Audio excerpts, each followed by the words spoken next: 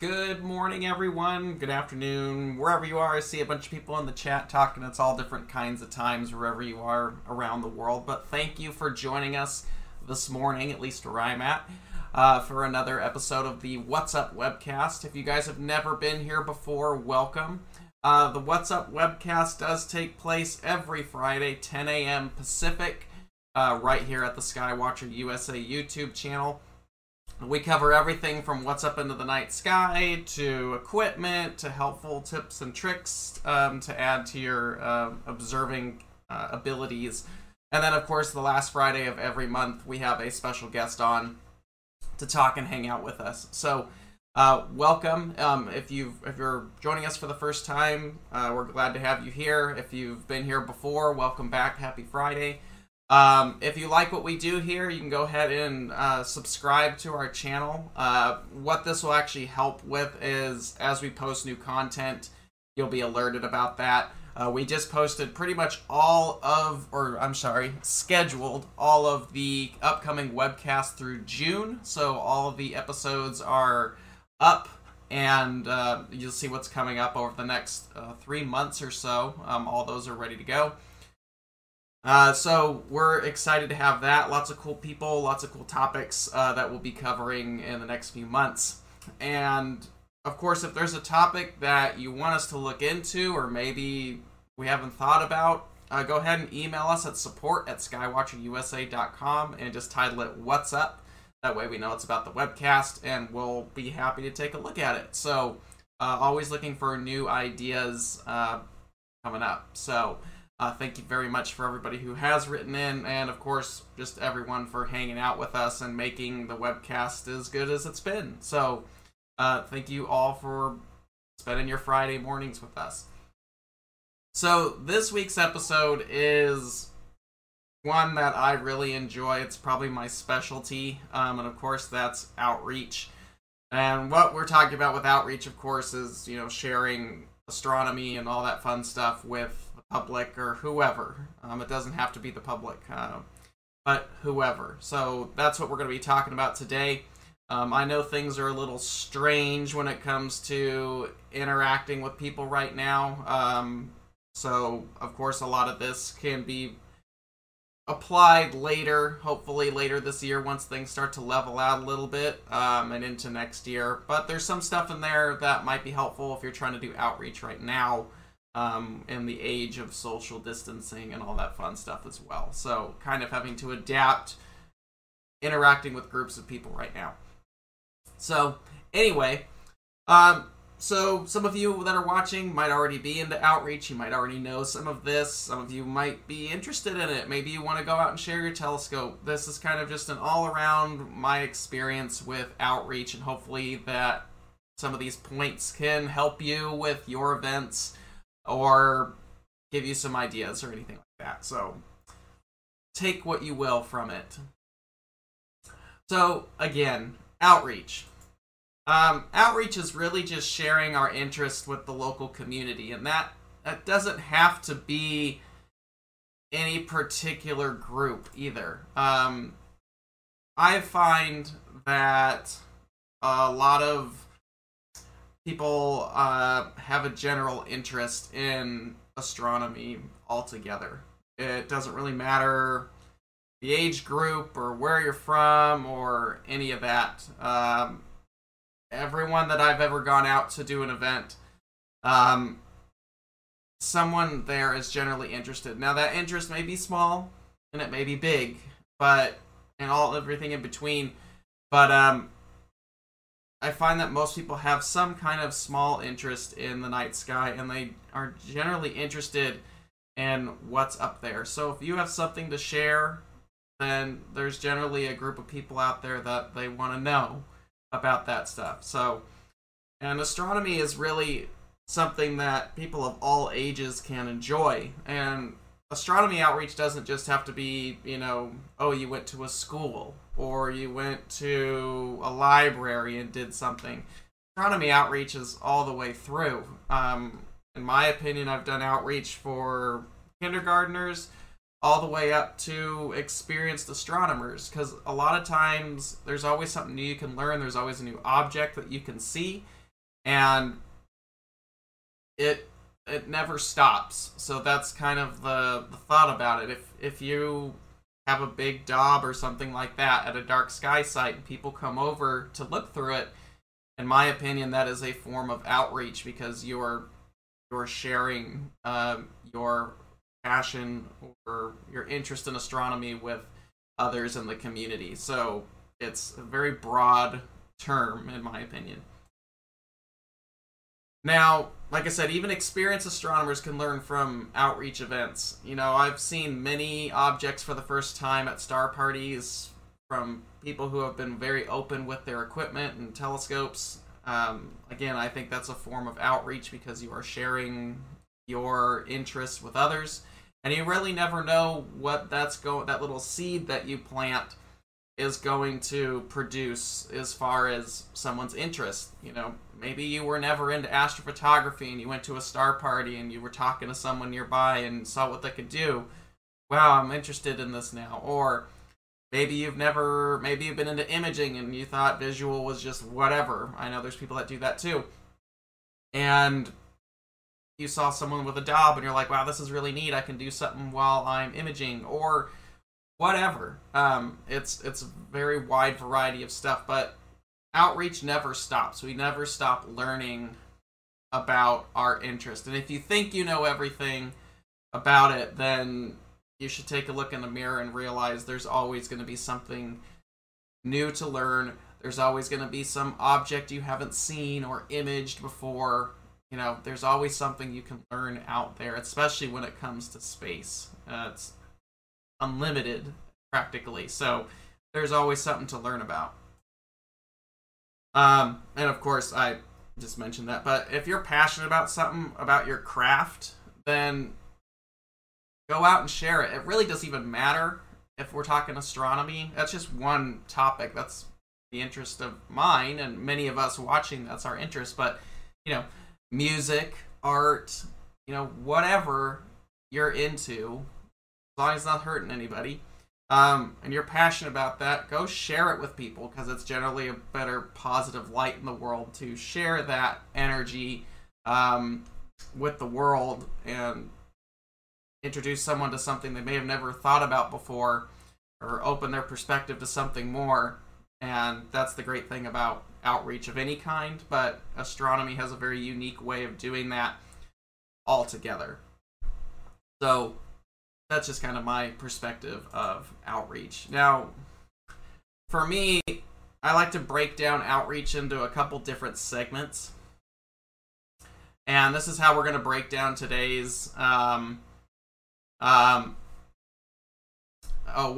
let's see. Let's go back. We've got some time today. This is a Skywatcher Esprit 150 on this mount. And this is a Software Bisque Paramount Mighty. Clear anodized Paramount Mighty. There's only 2 of these silver Mighties. One of them's in California, and I have the other one right here. We did it because I like to do a lot of solar outreach, and I tend to bake the anodizing off of my mount. So Bisque did a silver version that I don't have to fade. So anyway, that's what's on there. So here's how we're going to break down today a little bit. Outreach groups, event planning, equipment, and safety. Those are kind of the 4 major brackets of outreach in my mind that I like to break it down when I've done talks in the past. You know, it's all about those 4 tiers, and that's what we're going to kind of work within today. So hopefully that brings something for you guys. So let's start with outreach groups. So probably the biggest, the easiest, the most accessible way of getting out and doing outreach is through astronomy clubs. Now, astronomy clubs can be found all over the place. There's probably one in almost every city. So if you are just getting into astronomy and you're looking for a group to be a part of, look up astronomy clubs in your area. It's generally a good group of people out there. Many people in astronomy are willing to share their interest. They want to share their interest with you, and that's what these clubs are about. So Getting to be a part of a club can be very positive because it's generally a well-established thing already. So it's a great outlet for astronomy programs, or any interest in astronomy, mind you.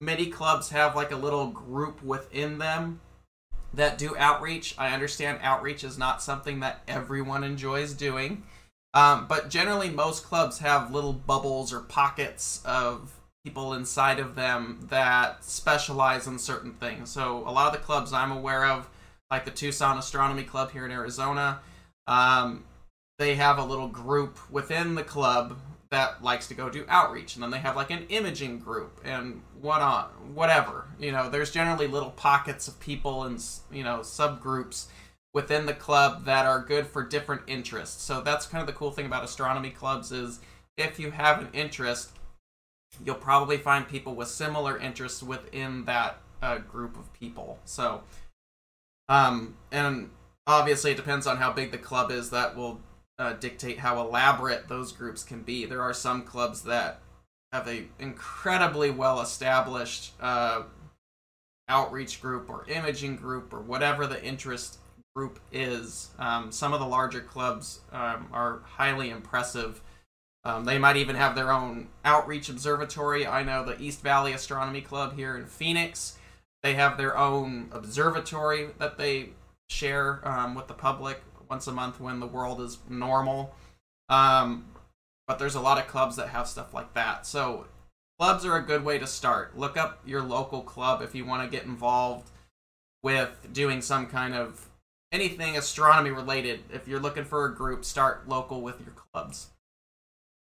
If you want to do outreach, get involved in that club and see if they have an outreach group in it already, or get involved. A lot of clubs have generally, again, this is when the world is generally normal and we're not under a massive pandemic, and we're getting there. It's a great outlet to get out and share stuff with people. And again, clubs are generally well established. They have a big backbone built into them. Most of them are a 501c3 nonprofit, which helps a lot. They probably have some form of insurance, which we'll talk about here in a little bit, which is important for some places. They have a following on social media. There's just a lot of the groundwork is already laid with astronomy clubs, so it can be helpful if you just want to get involved and do your own do your thing with outreach with a group. Getting involved with a club is generally the easiest outlet because a lot of the foundation is already there. Now, the other option, of course, is you can start your own program. Now, starting your own outreach program is a lot of work because that foundation that's usually there with a club or a group isn't there. You have to lay a lot of that yourself. I did this with my own program in 2011. It's called Focus Astronomy. Some of you might follow it on social media and stuff like that. I started my own outreach program in 2011. Again, called Focus. You can go look that up if you want. The cool thing about running your own program is it really allows you total control of what you're trying to get across to people.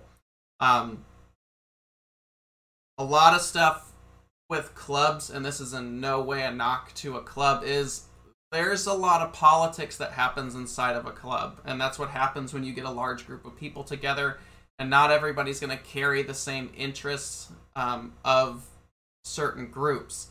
So, and that's okay. That's just what happens with stuff like that. But if you have a particular vision on what you are trying to get across or share with people, or you feel like there might be a gap somewhere that you think you could fill with your program or your thoughts and ideas on something, building your own program is doable.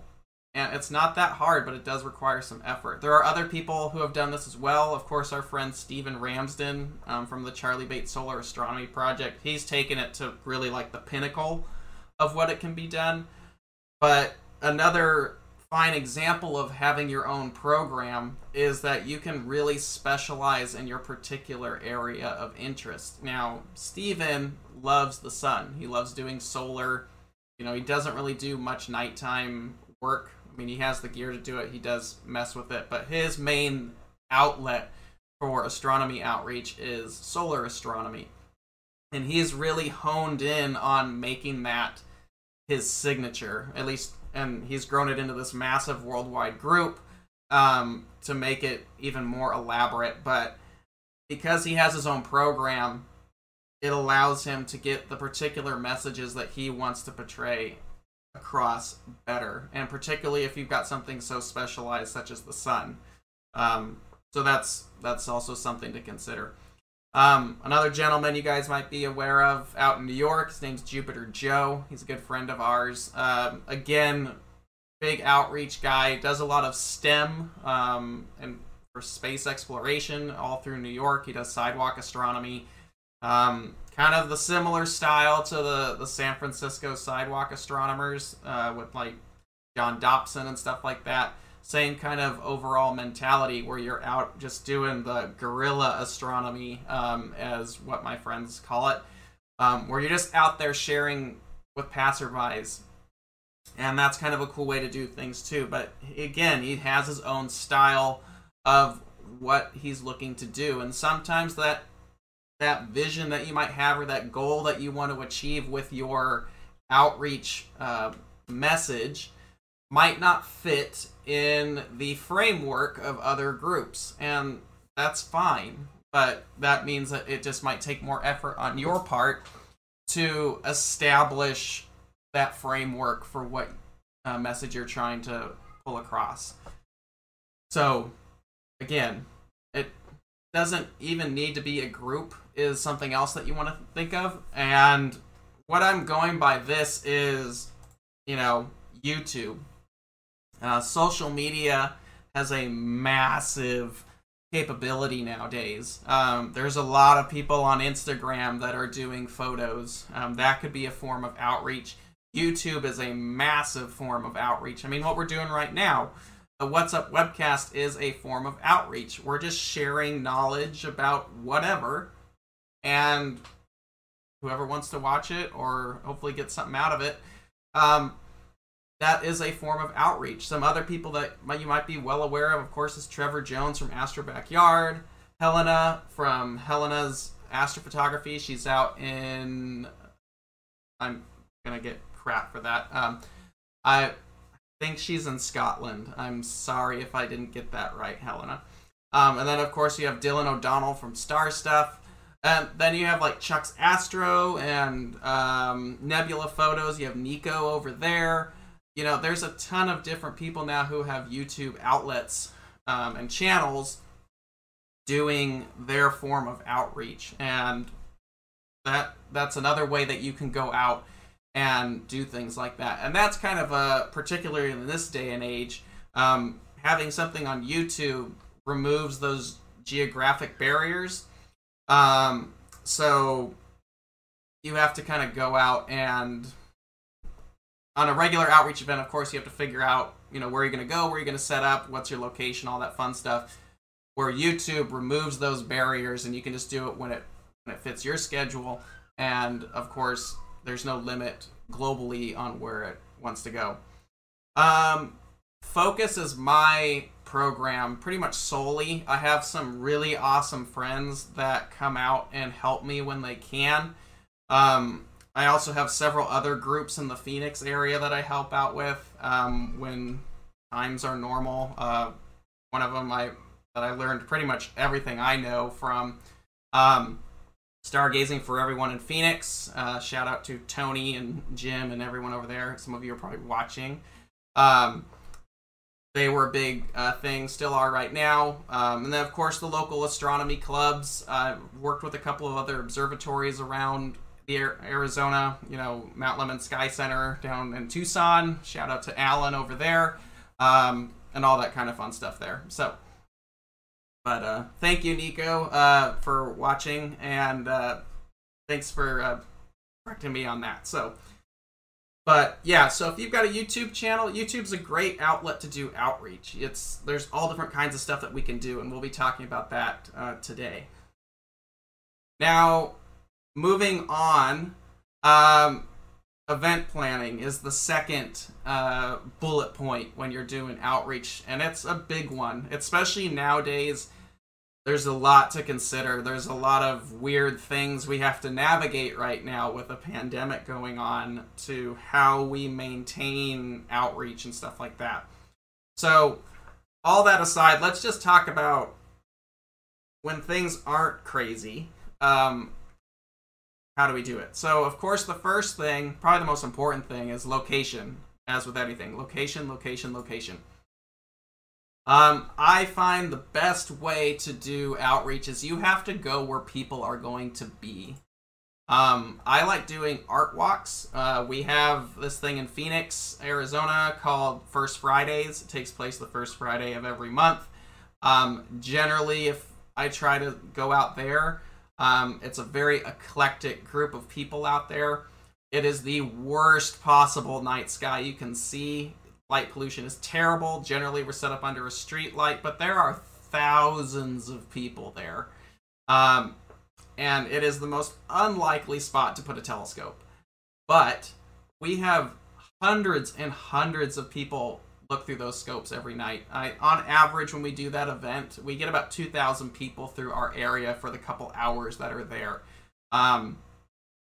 I like doing those. I call them high impact events because you go there, and for the same amount of time that you could do another event, you get a ton of people coming through your area. So art walks, I've done several of them. Those are really cool. If you're into solar astronomy with the sun, find a farmer's market. I've done farmer's markets before. I've done science festivals before, art walks, whatever. But solar astronomy is a great way to do it because it's something that takes place during the day. Unless you have some evening events like First Fridays here in Phoenix that takes place at night. Just pick time when the moon is up or something like that. But people really get a kick out of it. Like I said, outdoor events, any kind of outdoor event. There's all kinds of expos that are going on. And if you're an educational program, that's a great way to get out and give exposure for your program. Even if you're a club, if you're trying to grow your outreach endeavor and bring people to you, find those large events. It really makes it easy. Some of them, it's probably paid for a space. If you're an education program, a lot of times I've seen them waive the fee or reduce the fee if you're trying to do something like that. But large events, people really gravitate to things that are unusual. And when you put a big frickin' telescope in the middle of a crowd, people are really interested in what you're doing. First off, they're probably going to ask if there's an eclipse. Odds are it's not. But it gets people's interest. So, get out there, share it when things are normal. Local coffee shops are another cool place.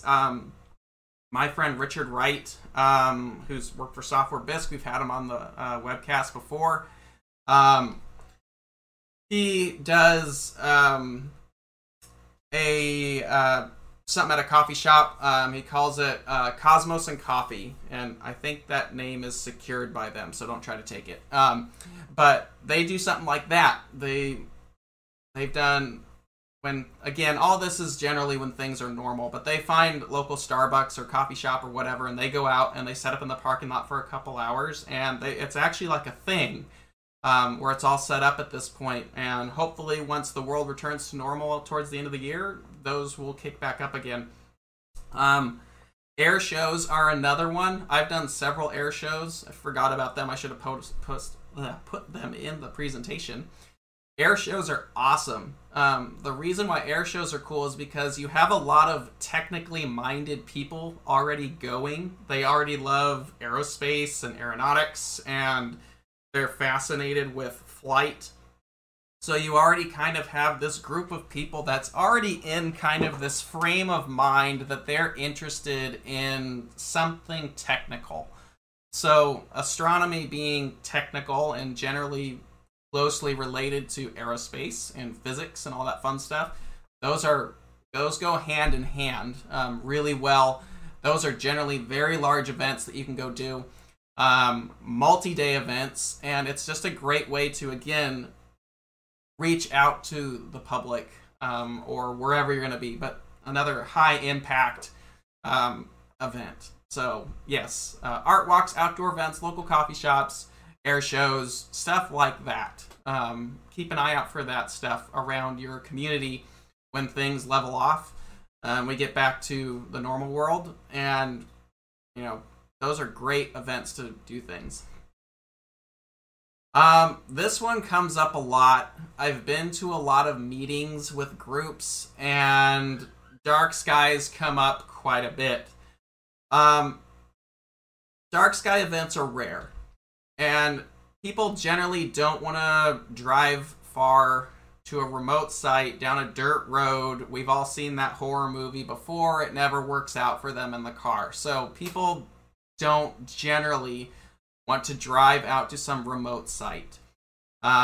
So you hosting a remote dark sky site, Star Party is going to be difficult, especially if you're doing public events. It's generally not in the cards, and it makes people uncomfortable.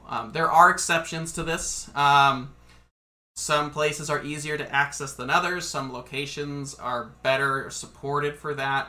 You know, people don't want to go out where there's no bathroom. They don't want to go out where it's going to be uncomfortable. So it has to be a place that's generally well suited to host groups like that. A lot of the stuff that I've helped with out here, and back when I was doing outreach in California, we hooked up with a lot of the local parks, worked with the rangers there, and they're not the super dark skies that we'd like, but they're darker. But we teamed up with them and got things figured out through them and established events there. And the nice thing is the local parks can help advertise those events as well. So that's a nice way, if you're doing a darker location, to find locations that's easily accessible, can be comfortable for people, and has a team of people on site like rangers to help you work with.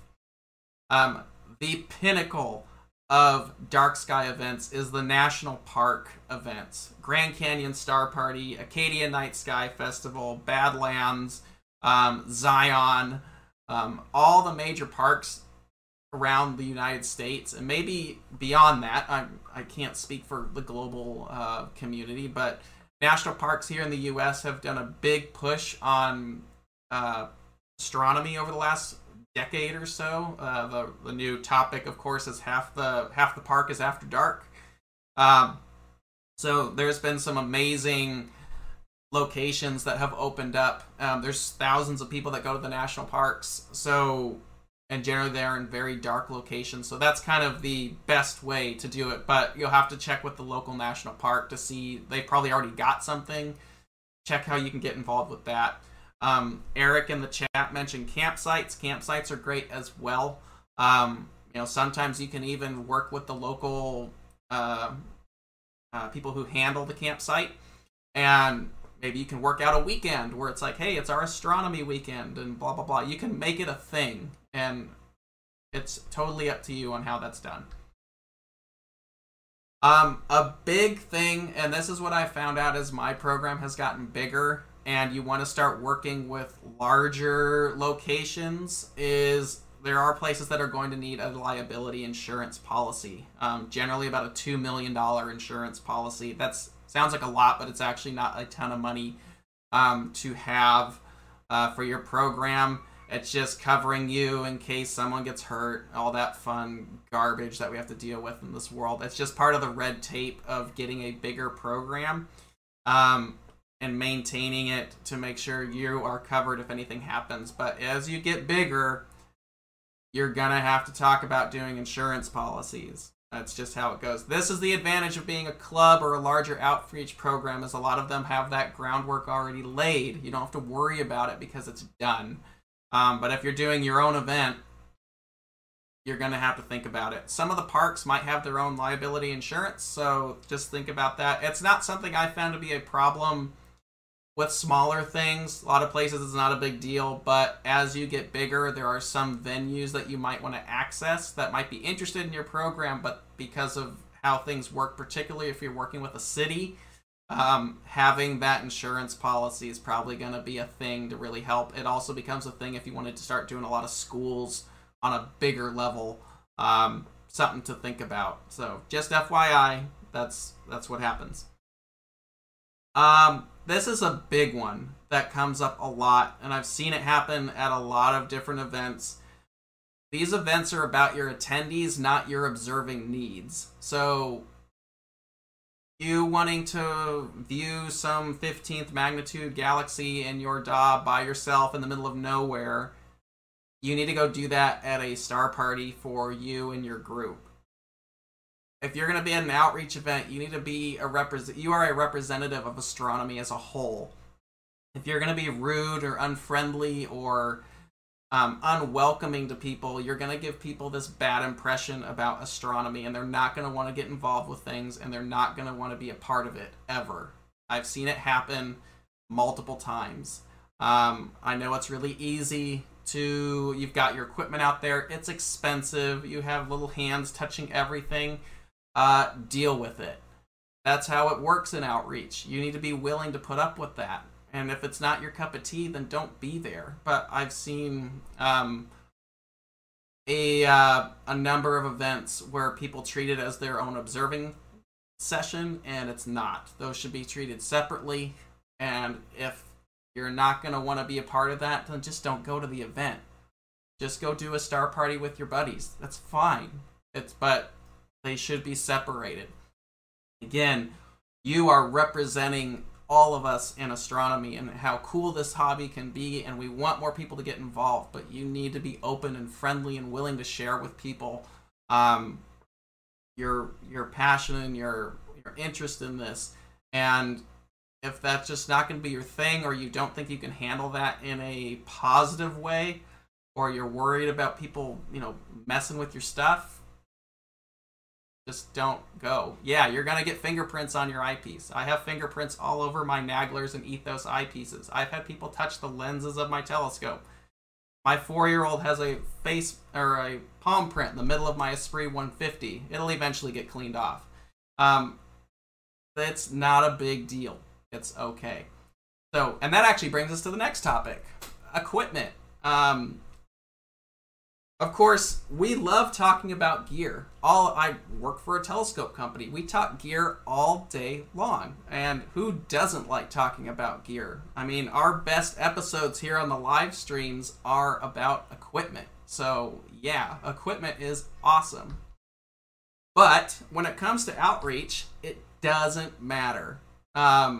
People don't care how big your telescope is, how much it costs, how crazy it is. They don't care. Period. I will tell you that larger telescopes will get more attention.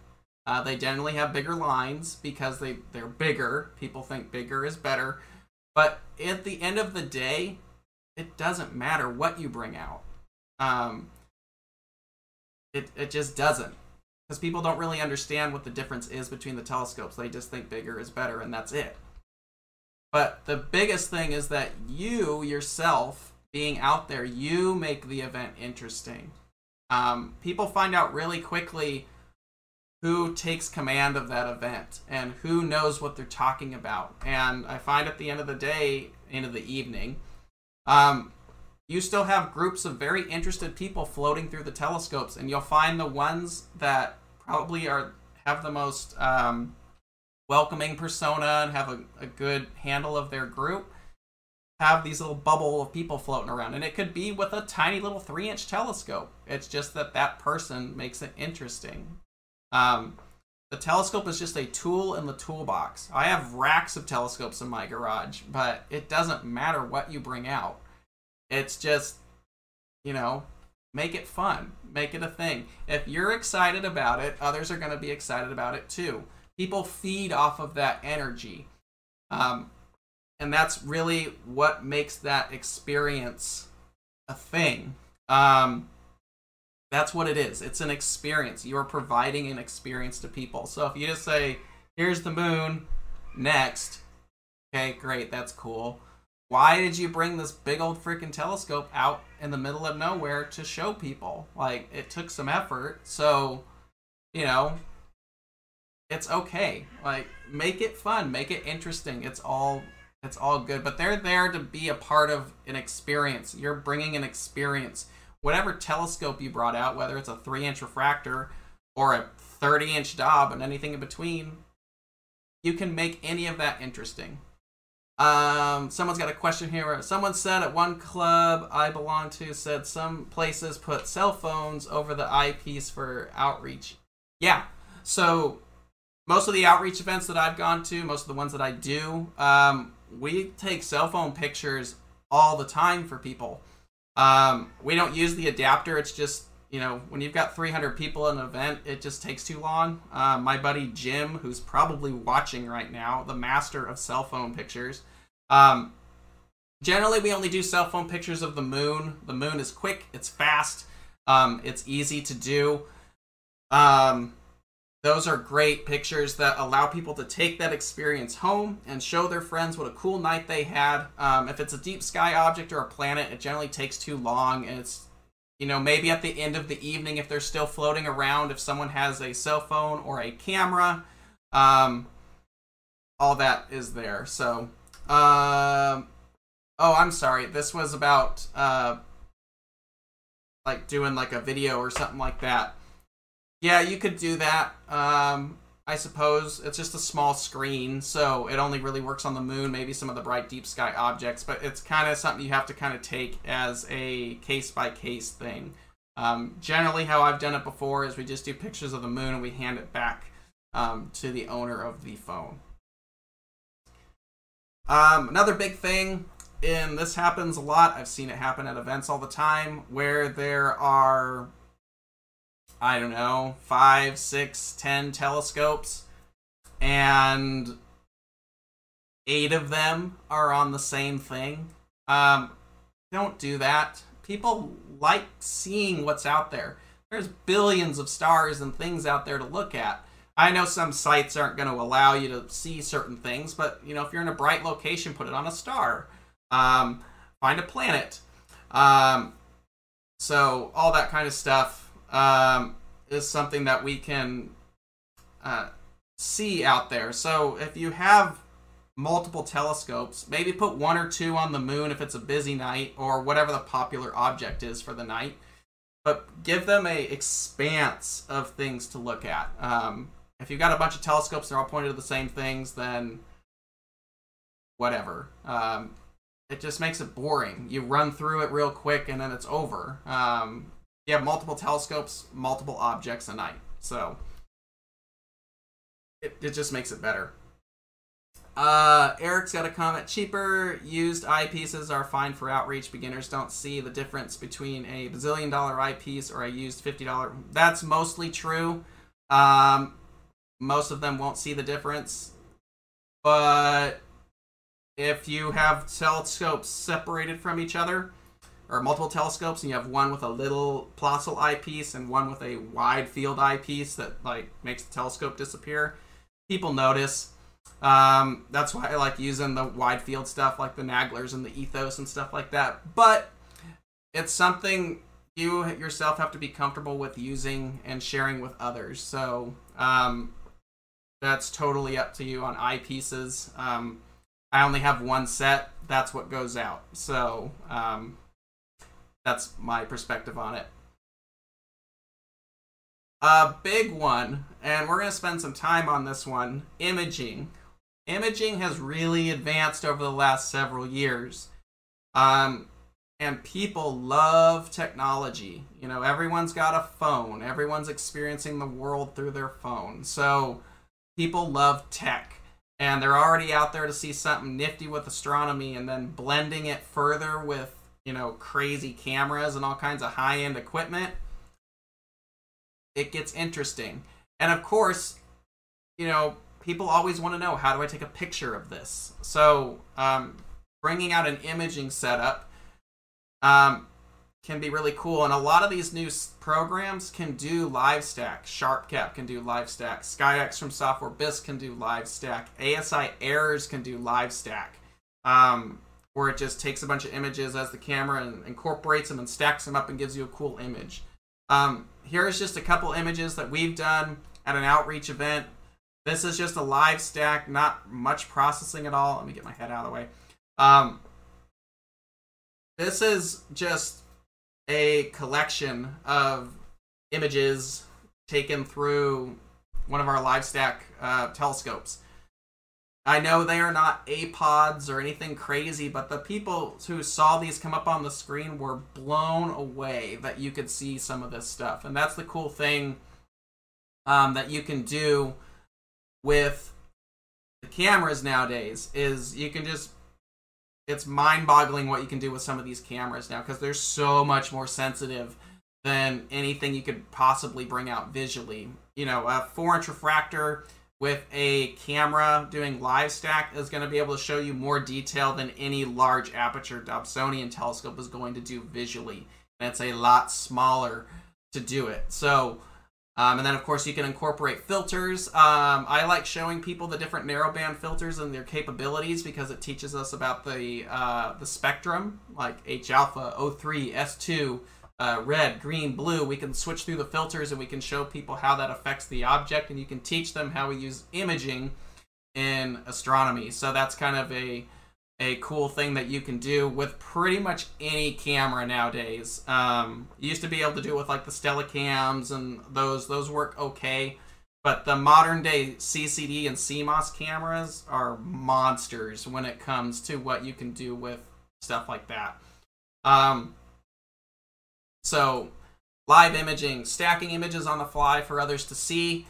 You know, usually I have a laptop, or you could do it with an ASI Air or whatever. We hook it up to some kind of monitor or a projector. This is like the ultimate social distancing, pandemic-esque form of outreach. It's also really good for large groups, so you can get like 15 or 20 people nearby. Is awesome. This was the first time we really did. I've been testing the LiveStack stuff for a while. The first time I went out to do this at an event, I bought like a little tiny 30-inch, not a little tiny one, but a 30-inch TV from like Best Buy or something like that, and it cracked. The screen was broken as I got it out of the box out in the desert. At this, we have a lake out where we're at. So we went out and did this event. The screen broke, couldn't use it. So we asked the local venue, do you have anything? So they lug out this 55-inch LED monitor, and we hook it up. This is freaking awesome to be able to show people the Horsehead on a monitor that is over 4 feet wide. I mean, the Horsehead was the size of my hand on the screen, and we had people waiting around, and generally you're doing bin 2x2 on the camera. And this was with an H-alpha filter, 15, 30-second exposures or whatever, and it's just stacking. But, you know, most people aren't going to be willing to wait for a 5-minute exposure to show up. So you want to make sure your camera is as sensitive as possible, and everything's going, tracking's going good. But if you put up like a minute-long exposure, that gives you about a minute to really hype up what's going on. You can tell people the detail that they're going to see, and that really builds everything up. So when that first shot comes up on the screen and they see that picture of the Horsehead show up, people freak out. Because you could never see something like that in the eyepiece, and it just crushes anything else on the field at that point, because it's right there. It's awesome to do. It's great for disabled events. We've had some events out here where we've done groups that have medical issues. They can't get to an eyepiece. The live stacking takes care of that completely. And it also allows you to show them objects you could never dream about seeing in the eyepiece. A big thing I've been doing, I'm going to probably start doing them again, are virtual star parties. Again, this is streaming live on the internet. The cool thing about doing these virtual events is it breaks the geographic limits. The hard part about doing outreach right now, of course, is no one wants to get together because of the pandemic. I get it. But it's also hard to get a group of people to come out to an event. And doing a virtual star party like we're doing right now and streaming that onto YouTube or Twitch or Facebook, you can get thousands of people watching on there, and people love it. It's a really cool way to do it. It's not difficult at all. You can do it with a basic telescope and a little bit of knowledge on how to do some streaming stuff. But there's a bunch of astronomy clubs that have done it. Lowell Observatory, McDonald Observatory, Mount Lemmon Sky Center. There's several observatories that are doing this too. And it's a great way to build up information and knowledge about your program and your events. So that's a great way to expand the live imaging capabilities out to the world as well. And the nice thing about this is you don't ever have to worry about location. You don't have to worry about insurance. You don't have to worry about scheduling any particular venue. You post it online. This is when it starts. Come and join us. That's it. Very easy to do. And with imaging, you have unlimited objects. You can practically show any within reason. You know, we're not going to be going black hole-esque, but you can show all kinds of stuff using those cameras. So, cool stuff. Last thing, real quick, of course, is safety. Last but certainly not least. These are just some things that I have learned from the people I've been with for the last several years. God, I don't even know how long I've been around some of these guys and women. Safety is a big deal. We have a lot of expensive equipment. We're in the dark. We might be in a remote location, so we have to think about how to be safe and how to educate people about it. A lot of times when people come to your event, it's the first time they've ever done something like this. They probably don't know how a telescope really works. They don't know what they shouldn't touch. They don't know about, night vision, any of that. And I've seen enough events where astronomers will lose their mind because someone touched the telescope, someone turns on a white light, blah, blah, blah, blah. And that can be mitigated quite a bit by educating your attendees. And the way you do that is, why don't you do a small presentation as it's getting dark? You're letting your astronomy team get their telescopes set up and finalized and aligned. You still need some time.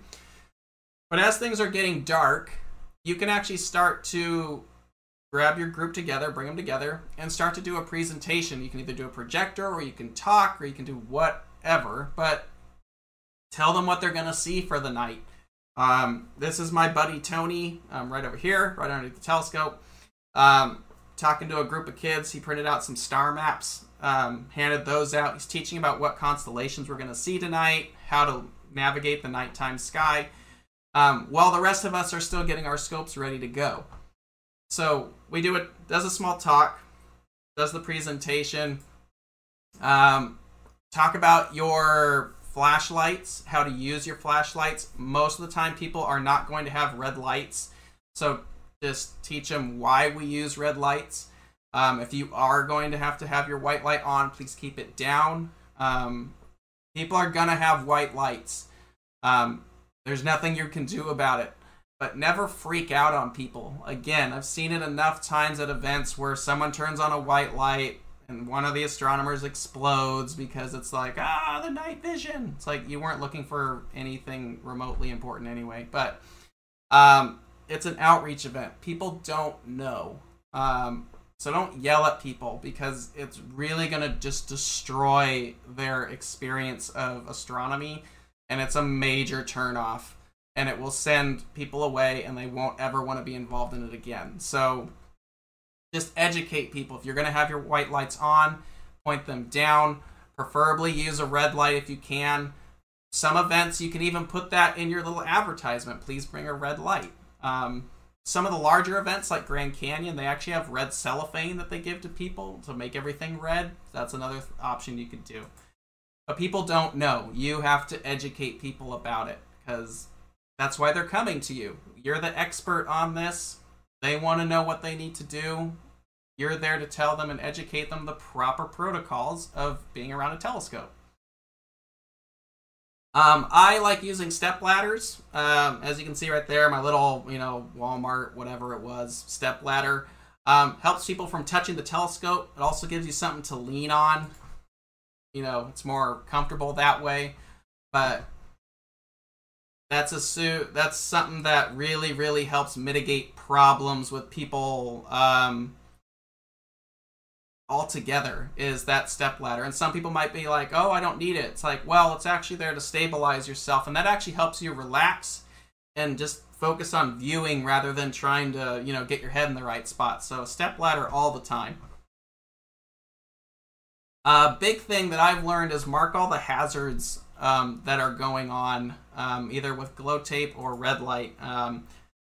This is my buddy Jim's setup before he actually switched to an EQ8. This is a CG Pro, which is gone. We switched up to the EQ8, but he still marks these. These are called night eyes, red lights. They're like those straps you put on your, you know, the slap, I forgot what they're called. Those little slap-on bracelets that like click on. They're bike lights, but they actually wrap around your tripod really well. They're also reflective, so if someone's driving around, they reflect back. But night eyes are really cool lights that we like to use for the tripods. Just mark the legs so no one trips on it. That's kind of a fun way to do it. I am a big believer in glow tape. There's like military grade 24-hour glow tape you can get online. Big spools of it. And you can mark your counterweights and any trip hazards to make sure. I've had people mash their head into one of my 20-pound counterweights, and of course the stainless steel is going to win. So marking those counterweights, especially for the little kids, because they're that height that they could smack into the counterweight, just mark them. It's kind of a cool way to do it. I also like to mark my balance points on my telescope rather than gouging stuff into the metal. I mark everything in glow tape so I know exactly where everything goes in the dark. So kind of helpful. And then, of course, ladders. I mark all my ladders with glow tape as well. Back when I had my 20-inch Obsession, that's an 8-foot tall telescope when you're looking through it. I would also say if you have a big Dob, I've found that anything that's 100-inch focal length or taller gets a little freaky.